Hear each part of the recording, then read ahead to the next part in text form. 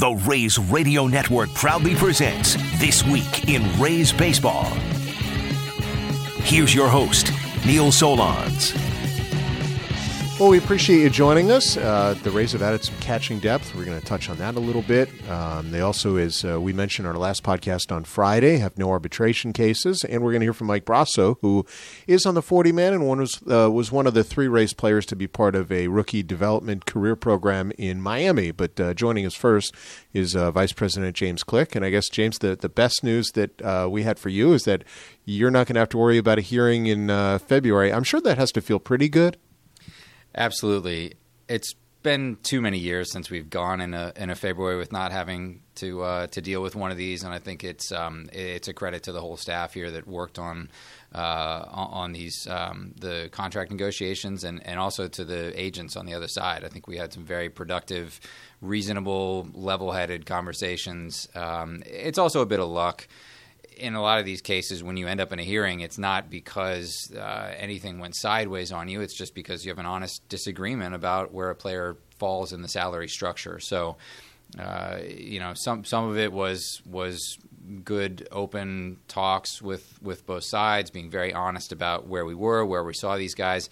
On a number of these, I think that we reached a number that was probably a little bit north of where we thought we were going to be, and I think on the flip side, probably not where they were hoping to be. But that's the point of the process. Sure. And, in this case, you didn't have just the five players this year, which is probably less than previous. Mike Zunino was resolved much earlier. There were a couple players that were involved in trades. You traded Tommy Pham. You got Hunter Renfroe back, who was an ARB-eligible player. Jesus Aguilar was picked up by the Marlins. So you did have some reduction of the total from previous years. Did that make it any easier, too? Yes and no. Last year, I think we only had four by the end, and we still ended up with one. There have been times in the past where we've had as many as nine. Each one is just an individual case. Obviously, the more guys that you have that are ARB eligible, the more likely it is that you are going to end up having to settle one of them in a hearing room. But again, it's as much about finding common ground with everybody, and how you go about that is dependent on the number, but also somewhat not. Like you point out, I mean, we had, I think, 9 guys who were arbitration eligible at the end of the regular season, but through roster reduction, the non-tender deadline, trades, things like that, we did eventually get down to only 5 guys by the time we got to Thursday. Did you guys come close to having a hearing in any particular case, or was this among those fairly easy? Because I read that Chaz Rowe had agreed the day before, as you guys were making the trade with the Cardinals, and then early in the morning, a couple others already, had by other reporters had been announced that you guys already came to terms. Yeah, I don't think we want to get into too many specifics about the individual negotiations for obvious reasons. But again, by and large, across the board, everything was very reasonable. Everybody, I think, saw things very similarly. We just didn't have a lot of situations where there was a stark disagreement about even some of the fundamentals of the process. And again, I think that's a credit to the team here that worked on these cases and put in the homework and put in the time to really study the market. And similarly on the other side, the conversations that I had personally were very reasonable. I think everybody agreed on kind of the way that the market valued these players, and because of that, we were able to come to some very fair agreements. Last year in spring training, and we're still a bit over a month away from the start of that, you guys came to long-term agreements with Blake Snell and Brandon Lau. Those players are not arbitration eligible yet, but this is a time where usually those discussions start. Is it easier to start those discussions now that you don't have to worry about a hearing, or are those usually handled by Eric or you, or how do those usually, with whom do they usually begin those kind of talks? Well, there's a team of us that all work on them together, those of us that are focused on the Major League roster, and there are a lot of moving parts when it comes to a long-term contract, committing to that many years, that much financial impact to a player is not done lightly. And so it takes quite a few of us. And so we are constantly working on, when is the best time to approach the players. In a lot of cases, it's easier when you get to spring training. Everybody's there. They're excited about the season. It's easier to sit down face-to-face, have conversations. But at the same time, you don't necessarily want to be focused on that during spring training. We want spring training to be the time that the players are focused on getting back into shape, getting ready for the season. You certainly don't want the distraction of something like that to be entering into their mind. And so in a lot of ways, I think that we sometimes fall into it in spring training because it's easy, it's familiar, it's the way that we've done it in the past. But by and large, there is some negative impact to potentially having those conversations when guys are, focused on throwing the ball and hitting the ball and catching the ball. I think we'd like to ideally have all of that kind of stuff behind us. But we're open to it at any time of year, than any time a player wants to engage on it. That's one of the things about our operations. We're pretty flexible about all of this kind of stuff. Speaking of throwing, hitting, and catching, you guys have added some catching depth. It doesn't necessarily impact the Major League roster at the moment, but could in the future. Touch on the additions of Kevin Smith and Chris Herman, what each of them bring to the table, and how important it is for this organization, based on all the injuries last year, to have 4 catchers going into camp that all have Major League experience. Yeah, both guys are well-traveled, are in their early 30s, have been around the league for a few years, bounced around a little bit from here to there. The main thing for us was just having that veteran presence, the veteran leadership, the ability to pick up the game plan, the ability to work with pitchers that, by and large, it is a younger staff. We obviously have some veteran guys on the staff, but the value of having the experience behind the plate, neither one of them is on the 40-man currently, but they give us depth, and we've talked this winter. Eric has talked this winter. I think I've talked this winter about, ideally we like to have competition at every spot on the diamond. This is an area where I think that there's some healthy competition, and obviously we believe in Mike and Mike as the guys that are on the 40-man roster with big league experience right now. But having that depth is something critical, because as last season shows, as every season shows, the 26 guys now that are going to be on the roster on opening day are not going to be the only 26 guys on the team. Yeah, 57 players used last year, 33 pitchers. That said, how much now is about adding additional depth? We've touched on the catching position, but how many additional players you want? Is it pitching? Is it bulk guys who might be in on non-roster? What are the types of things you want to add between, let's say, now and February 12th when the pitchers and catchers report?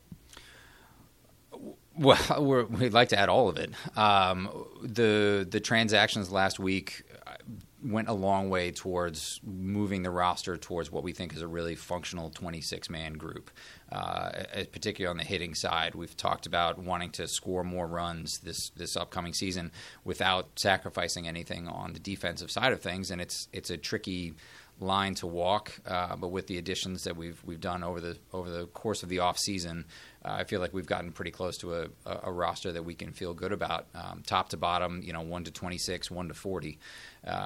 So in terms of what we're eyeing over the next few weeks leading into spring training, there are still some players out there that we've been in touch with over the course of the off season, on both sides of the ball. Having more depth at every position is obviously something that is critical to us, as we just talked about. I think we're feeling pretty good about the roster as is, but we're always looking to tinker and improve it where we can. Are you guys able to focus more on just the preparation for spring training and some of those things and getting ready for the season more so now, let's say, than last year? It seemed like with the slowness of the off-season movement, and even the year before, you guys really, all teams were really kind of focused on still making up their ball club right until the February whatever date it started for those seasons. No question. There's a lot to be gained by having the roster set well in advance of spring training and allowing us to really focus on what we want those 5 or 6 weeks in Port Charlotte to do, and how we want to use those to improve the guys that we're bringing in. The slowness of the market and some other things over the past couple of years have led to situations, where you have You're going into spring training and there are players who don't know where they're playing. Nobody wants that. But we'll read and react to the market as necessary in order to put the best team that we can on the field. But we don't lose sight of the fact that there is a lot of value to having things settled, to not worrying about like changing the nameplates on the lockers and changing the names on the backs of the jerseys after guys have already come to Port Charlotte. One of the things that we try to focus on, especially with the staff that we have, or the baseball operations staff, the coaching staff that we have, is to be able to walk and chew gum at the same time. So yeah, we'd ideally like to have the roster in place, and that would free us all up to focus on what we want spring training to be. But I think one of the things that we need to be able to do is to focus on both simultaneously. Obviously, there's a limit to that. There's a limit to how much we can do when we have players that are still, trying to settle their contracts through arbitration, like we talked about earlier. Not having to focus some portion of our energies on being in front of a panel in Scottsdale or here in St. Pete definitely frees us up to focus on the things that we like to get this club competitive and ready to go. Well, good luck in doing that. We appreciate some time on our latest podcast. Thanks, Neil. Appreciate it. Well, we appreciate James Click joining us a little bit to chat about the offseason and some of the recent changes for the Rays, and joining us now, a guy who certainly seems to be a part of the Rays for this year, and that's Mike Brosseau, who last year had a terrific rise to get to the big leagues for the first time, and Brosseau was part of a rookie career development program in Miami. Mike, thanks very much for a few minutes. Happy New Year. Happy New Year, Neil. Always happy to be on, man. Tell me what it meant, first of all, to be part of this program in Miami, and how you learned that you were going to be part of it. Yeah, it was a really good experience. I learned from I got a call from Jeff McLaren a couple months ago. Asking me if I'd be interested in being part of the organization, representing the Rays. And once he kind of explained what the whole event was to me, and what was all going to happen, and all the lessons and people that were going to be there, I was all for it. I was excited to go down there, and then just meeting so many good young players while I was down there, and then throwing a good mix of old veteran guys who kind of came back and were able to speak words of wisdom and give tidbits of advice and lessons that they learned throughout the league. It was a pretty cool event that I was definitely happy to be part of. Now, the other Rays representatives were Brendan McKay and Vidal Brujan. Give us an idea of you were there for 3+ days. What a day was like. What the kind of things they walked you through were. Well, they definitely gave us advice about all different facets of the game. How to properly talk to media, how to use your own social media to not kind of put you in harm's way or make any mistakes on that. There was financial lessons. There was pretty much just basically how to carry yourself as a big leaguer. Like I said, there were a bunch of old veteran, not old, but there were a bunch of veteran guys that we were fortunate enough to have come back. Dave Winfield sticks out just as an iconic player. That was pretty cool to listen to, hear some of his stories, and just advice from bottom to the top was all very appreciated, and definitely good to soak in, especially coming from people that have been around the game long enough like they have. So it was all good. Well, how much of it was on-field stuff? How much of it was off-field? Was the majority of this off-field stuff? Yes. Yeah, I would say the majority is off-field. They're always preaching, everybody's in this room and on the verge, or if not already broke into the league for a reason. But that talent only takes you so far, obviously. And it's a cliche saying, but, hearing stories of, people kind of making mistakes here and there and not handling their business the right way, and kind of how that affected the future of their career and possibly cut it short. You definitely don't want to make those kind of same mistakes. So it was definitely more off the field stuff, but all of it was definitely appreciated. And I know that one of the segments they do is with a group of comedians, kind of an improv group. What was that like, and what was your takeaway from that? In addition to a lot of laughter.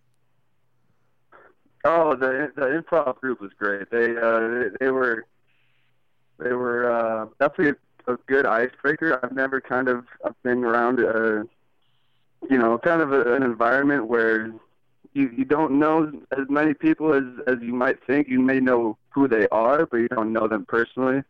So there's always that awkward kind of, first time in a big room full of a bunch of people that, does he know me? Did I know him? Did I go say what's up to him? I talked to him 3 years ago in Double A. Does he remember me? But it was definitely a good icebreaker. Like I said, they got the room interacting with each other. They got a lot of participation. Some forced, some volunteered, but it was good interaction. And I think that's kind of, like you said, besides the laughter, I think that was kind of like the main focus for the improv group. And they did an excellent job, I thought. Did I see on social media that you won some sort of contest there too? Oh yeah, rock paper scissors champs. Yeah, it was that was pretty cool. It was pretty. It was just the AL versus NL, and then kind of make your way through the AL and go up on stage and face the representative from the NL. So a lot of hard work, a lot of determination played into that for sure. Definitely wasn't all luck. So, is your go-to rock? Is it paper? Is it scissor? I'm kind of a guy who reads my opponent. I gotta kind of read into his eyes a little bit, kind of see what he was a heavy rock guy, so I was kind of leaning more towards paper. So who'd you beat to win that thing? You know what? I couldn't tell you off the top of my head. I believe he was with the Cubs, if I'm not mistaken. Okay. But yeah, I would have to go back and look at that. That's probably something I should know. That's all right. You spent some time with Brendan McKay this past year because you guys were in Durham in the big leagues together. How well did you know Vidal before this, and how nice was it to spend some time with him? Yeah, I haven't. I mean, I know him a little bit. We actually were teammates my first year in pro ball down in the GCL. Okay. So, I've been around him for sure, obviously during spring training and all that stuff. I think I was down early one spring training while he was down for a camp of some sort. So, definitely been around, definitely seen what he can do on the field. His talent speaks for himself, and the way he plays speaks for himself. And yeah, I think a lot of his personality on the field is kind of the same off the field. He's that go wild, hot energy, great teammate kind of guy. And, that's kind of what I experienced a little bit more this past week in Miami at the rookie development program. He was very interactive. He looked like he was happy to be there. So we had a good time for sure. And I'm guessing, yeah, you mentioned you had a good time. We've touched on, this past week, but what's the offseason been like for you? Your first after making your big league debut. What have you focused on, and how much rest did you give your body since it was your longest season? Yeah, definitely a little bit of an adjustment as far as making a plan for this offseason. I was fortunate enough to be able to run across some guys who have been in the league and been in the postseason and kind of been able to already go through that shorter off season of making the postseason and kind of playing past September, unlike minor league season. So I lucked out there. Really my main focus this off season has kind of been more functional strengths instead of just overall strength, where I think I focused on in the past. I was just trying to, get as big as possible, as fast as possible, and didn't really correlate it to actual baseball movements. I was just so focused on, how much weight can I put up on the bar, and not really worried about how that would translate to the game. Whereas this off season, obviously shorter time period until spring training, realized that the work that I'm going to do in the weight room and in the cage and on the turf field for agility, that's all got to quickly correlate to the baseball field because I have shorter time, obviously. So that's really been a main focal point. I did give my body a couple of weeks rest, obviously, at the end of the season, both body and mental rest. Obviously, a lot was thrown at me last year. So, yeah, it was good. After a couple of weeks, went right back to the gym, and then probably started hitting and throwing about a month ago. So we're getting back in the swing of things for sure. Who gave you the good advice? The big leaguers that helped you out? I'm kind of curious. Yeah, actually, Jordan Schaefer was a former big leaguer for about 5 to 6 years. Mm-hmm. Kind of bounced around. Jordan Schaefer. He was kind of bouncing around, like I said. He was with the Braves. I think he had a season with the Dodgers. But he actually opened up a workout facility in my area in Northwest Indiana. Nice. So it was really lucky for me because, finding off-season workout spots are kind of scarce in this area. I'm guessing, yeah. So, so he kind of opened a one-stop shop, weight room, agility. He's got a really cool sand room that I've been taking a lot of classes in. So, just talking to him and his experiences in the league and how he adjusted from minor league life to, the big league life and the off season and all that stuff. It was, like I said, I lucked out, got some good advice, and was able to roll with it. And just to get fans a good idea as to, what you call functional strength versus overall strength, are you working more on core? Are you working on hands, wrists, forearms, types of things that will get you kind of, through the swing plane a little quicker? What are the kinds of things that you're working on to improve in the off season? And then how do you hope that translates on the field? Yeah, I think it's definitely a lot of core for sure. Like you kind of mentioned, a lot of stability work as well. I got early on in the off season, I got my body tested for kind of just weaknesses in my own body that may not be allowing me to kind of do the things I want, both in my swing or in my fielding. So one of the big things, and that came out of, I realized I had bad ankle stability, for example. So my back right ankle wasn't allowing me to basically hold the amount of force that I wanted to drive through my swing. So just for off the top of my head, just like that example, I've been doing a lot of ankle flexibility, ankle strengthening. With that came more core and oblique strengthening, just because the body's all connected at some point. So when you strengthen the lowest point, the lowest base of your body, like the ankle, we quickly learned that it was also helping my core mobility and oblique lengthening, and the list goes on and on. But yeah, for example, that was one of my main focal points for sure. And I think it's paying off. Seeing some big jumps in cages and off the hit tracks numbers, and definitely liking where it's going so far. Good to hear. And with spring training now, what about 4 weeks away? How excited are you? When will you come down to Florida and get out of the cold of Indiana? Yeah, definitely excited. I'm always excited for spring training.